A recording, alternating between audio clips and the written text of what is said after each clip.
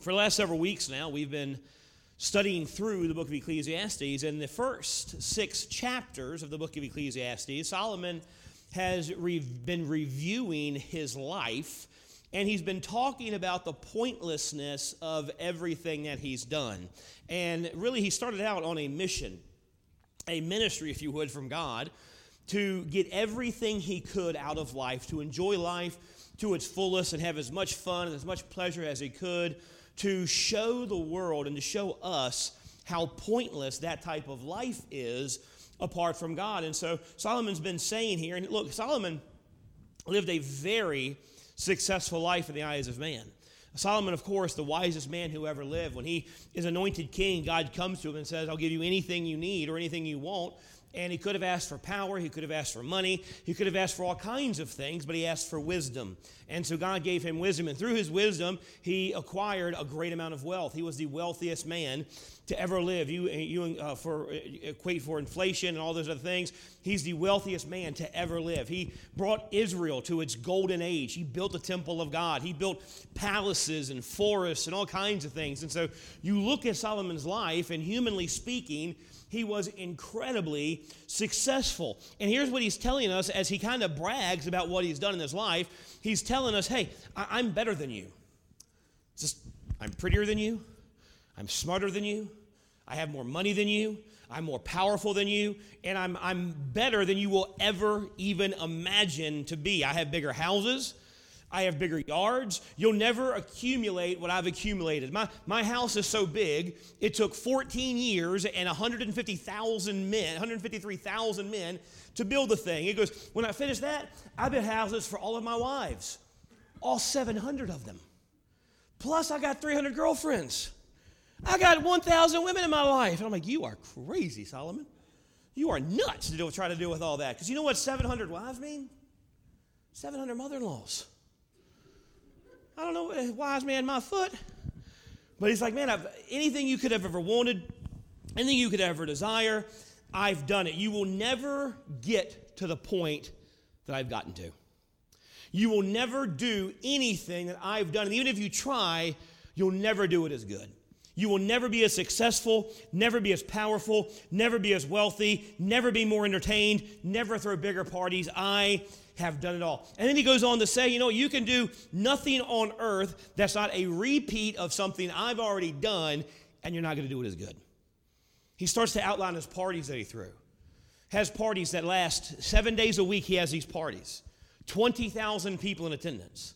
Enough food to feed all these 20,000 people. Enough wine that they're shutting down vineyards because they're going through it so quickly. And he's having these 7 days a week, and then he goes on to there and start building things. He plants forests. He plants national parks. And in chapter 7, he kind of goes from everything he's done and the pointlessness of it all, and he kind of stops and says, now I'm going to teach you some lessons I've learned through all these years I've done.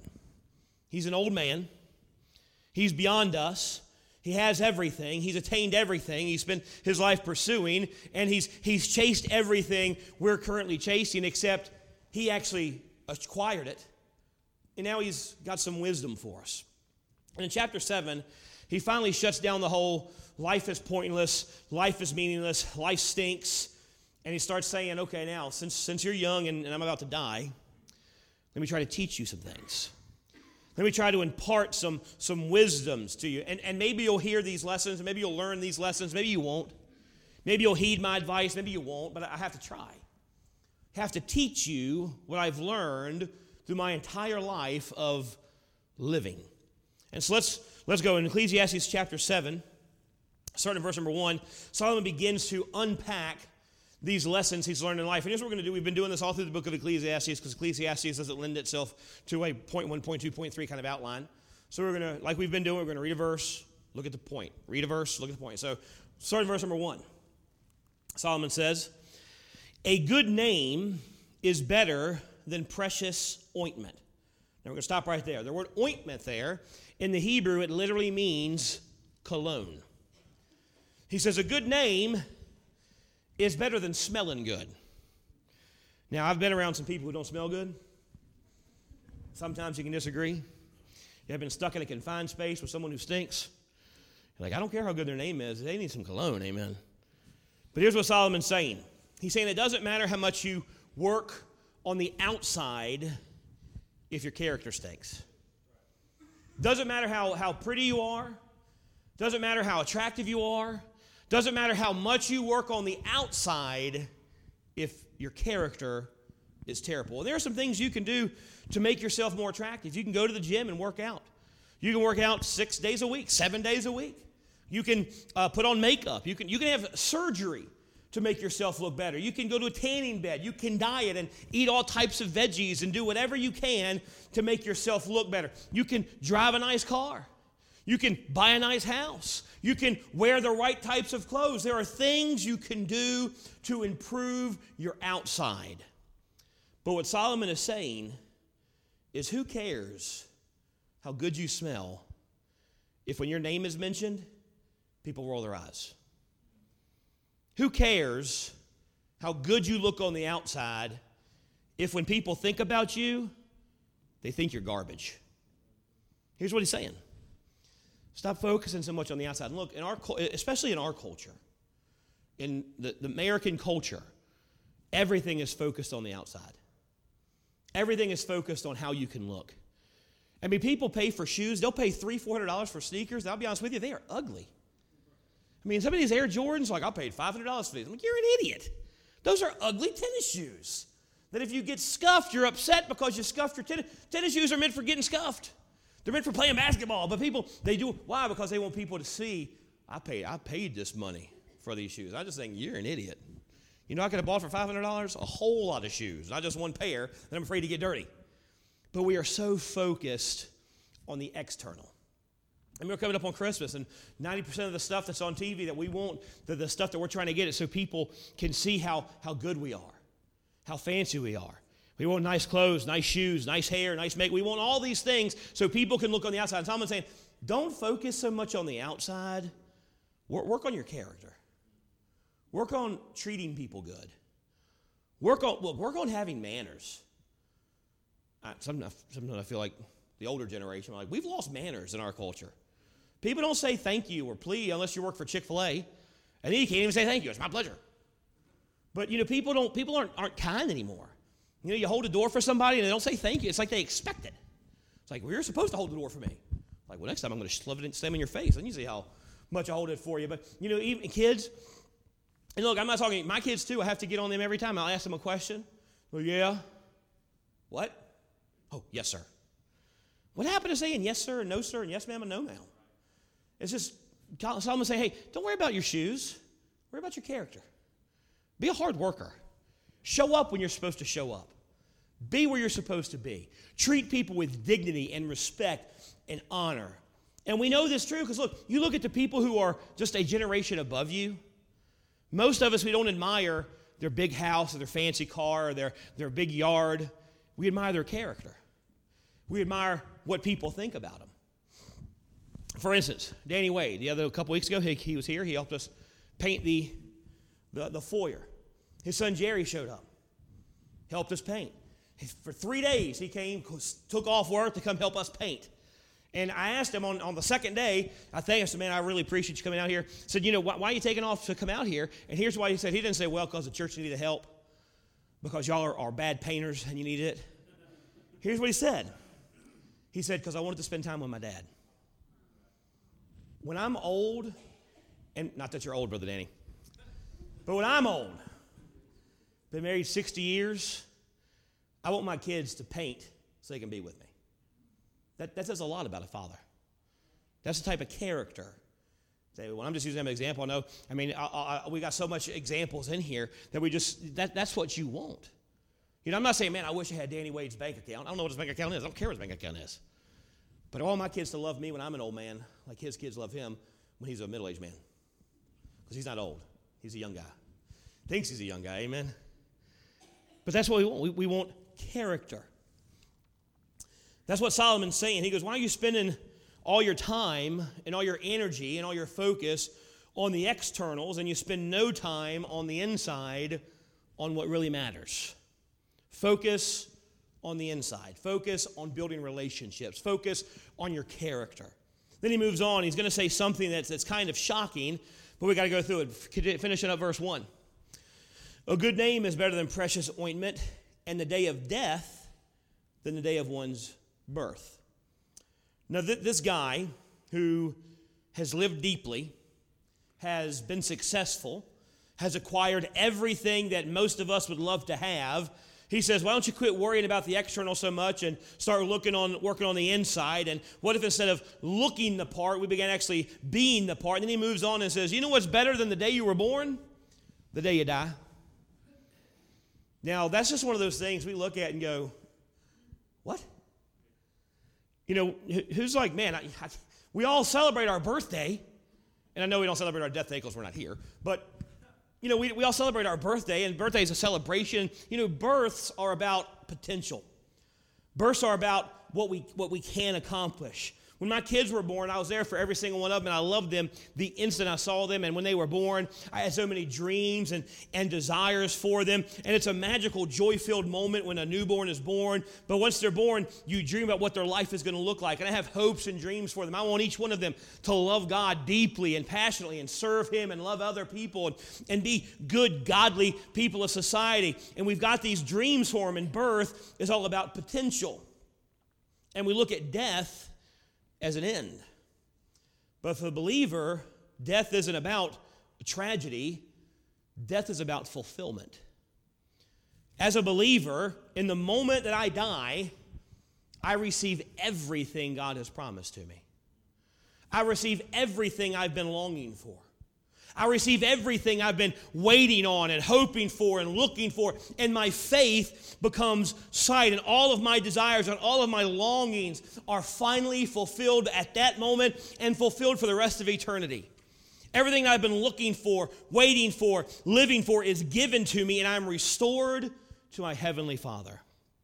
Birth is about potential, but for the believer, death is about fulfillment of all the promises of God. And that's hard for us to grasp, and it shows how idolatrous we are, how sinful we are, because we look at death as a tragedy, as a terrible thing. You know, I'm 40.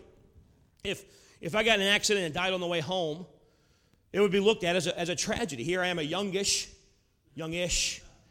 man, 3 kids, beautiful wife, and they're all left behind. And I'm not saying I want to go early. I want to see my kids grow up. I want to see them graduate college. I want to see them get married. I want to walk Lexi down the aisle. I want to have grandkids that I can spoil and let them do things I wouldn't let their parents do. I want to experience all these things. I want to be a grandparent. I want to grow old and gray with April, and at 90 years old, sit on the porch holding hands and still grossing out the kids. I want to achieve all those things, but instead of focusing on all those things and the things that would be lost if we died early, and we focus on the things we didn't get to do, we should focus on all the things we did experience, all that we were able to enjoy. You know, I've loved an incredible woman for over 20 years. Not a lot of people can say that. I've seen all 3 of my kids born. I've seen all 3 of my kids accept Christ as their Savior. I've been able to see them grow up and turn into somewhat decent people. They still got room to grow, but don't we all? Amen. But what if instead of going, oh man, he was robbed, what if we looked at it and said, look at all he got to experience. Look at all the blessings that God gave him while he was on earth. And that's what makes us so sinful, because we don't comprehend how good God is to us every single day. We focus on the tragedies of life and ignore the everyday blessings. You know, every single day, there are over 400,000 flights worldwide that take off and land safely. No one praises God for the 400,000 flights that go with no hiccups. But let one plane fall from the sky. We're like, why would God do this? We get angry at the tragedy. God, why did you? And he's like, 399,999 just landed safely, and you don't care about them. You're concerned about the one that didn't make it. So many of us view death as our enemy. And Solomon says death isn't your enemy. Death is better than birth. Death, for the believer, is the real beginning. Death is the beginning of an adventure. Let's look at what he says again next in verse number 2. He's going to kind of keep on this. He goes, it's better to go to the house of mourning than to the house of feasting. For that is the end of all men, and the living will lay it to his heart. Now, if you had the chance tonight to go to a party or go to a funeral, most of us would rather go to a party. No one's going to say, you know what, I think I want to go cry. I'm going to go to a funeral for a while. It's just something I like to do. We like to have fun. We like to enjoy life. And who wants to be sad? But we all want happiness and joy and good times, and that's how we're made. But Solomon tells us it's better for us when bad things happen than when everything is going well in our life. And here's why. His reasoning are, bad times make us look at life. Bad times make us examine how things are going. Bad times make us reevaluate our relationship with God and see how things are between us and God. We look to see how our earthly relationships are. We look and see if we're reaching our goals. We look and see if we're living for His glory. No one ever who has everything going their way, who's happy and healthy, and they've had no tragedy. And man, just life's butterflies and bluebirds and everything's great. Nobody who has that type of life looks at life and goes, I wonder if everything's okay. I wonder if everything's good between me and God. Because we don't think about it. But tragedy comes, difficulties come, pain comes, and we think, I need to get with God.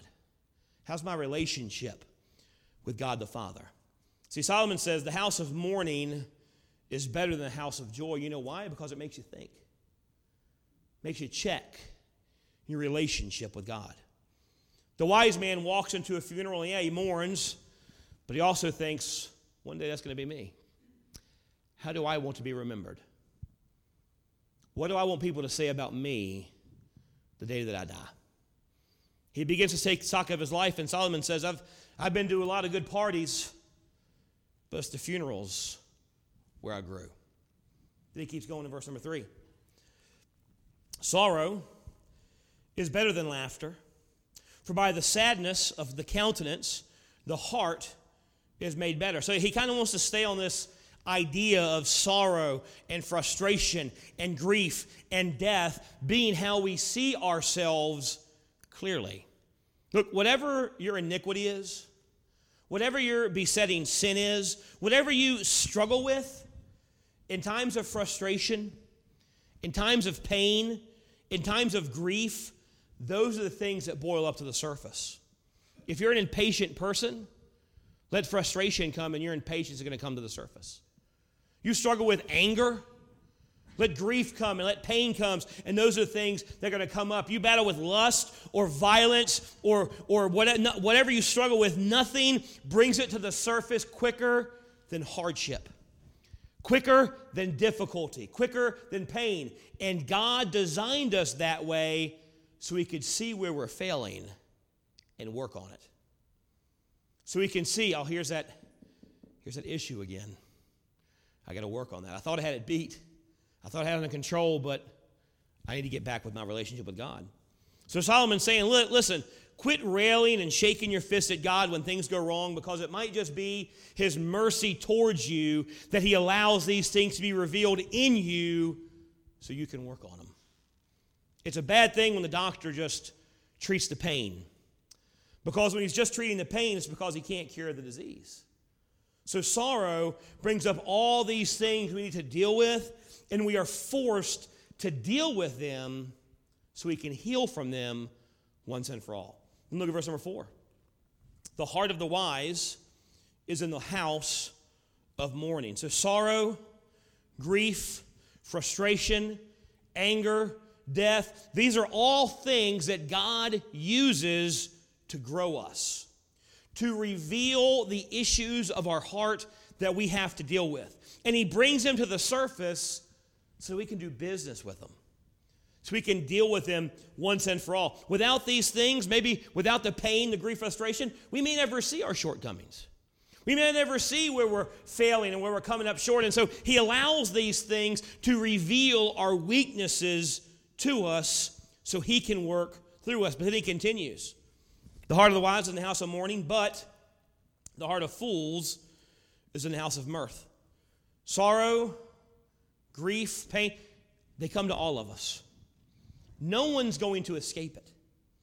No one in this room and no one in the world is going to get through life unscathed. We're all going to suffer. We're all going to have pain. We're all going to have difficulty. The wise person surrounds themselves with godly men and women who will pray for them, who will protect them, who will encourage them during difficult times. The fool, when pain comes, when frustration comes, when difficulties come, they run to the bar. They go to the porn site. They go to any other place to numb their pain. They ignore the pain and try to numb it. They use mirth to cover up the pain. So instead of running to Jesus and allowing Him to operate, allowing Him to break down, allowing Him to grow and work in our life and reveal the things that we need to deal with, the fool pretends there is no pain. They numb their reality with whatever sin they think will help. They try to find fulfillment in anything else other than Jesus. New gadgets, new clothes, whatever it is, new pleasures. Something happens, pain comes, and problems are revealed, and instead of dealing with it, they try to numb it. Solomon says that's foolish.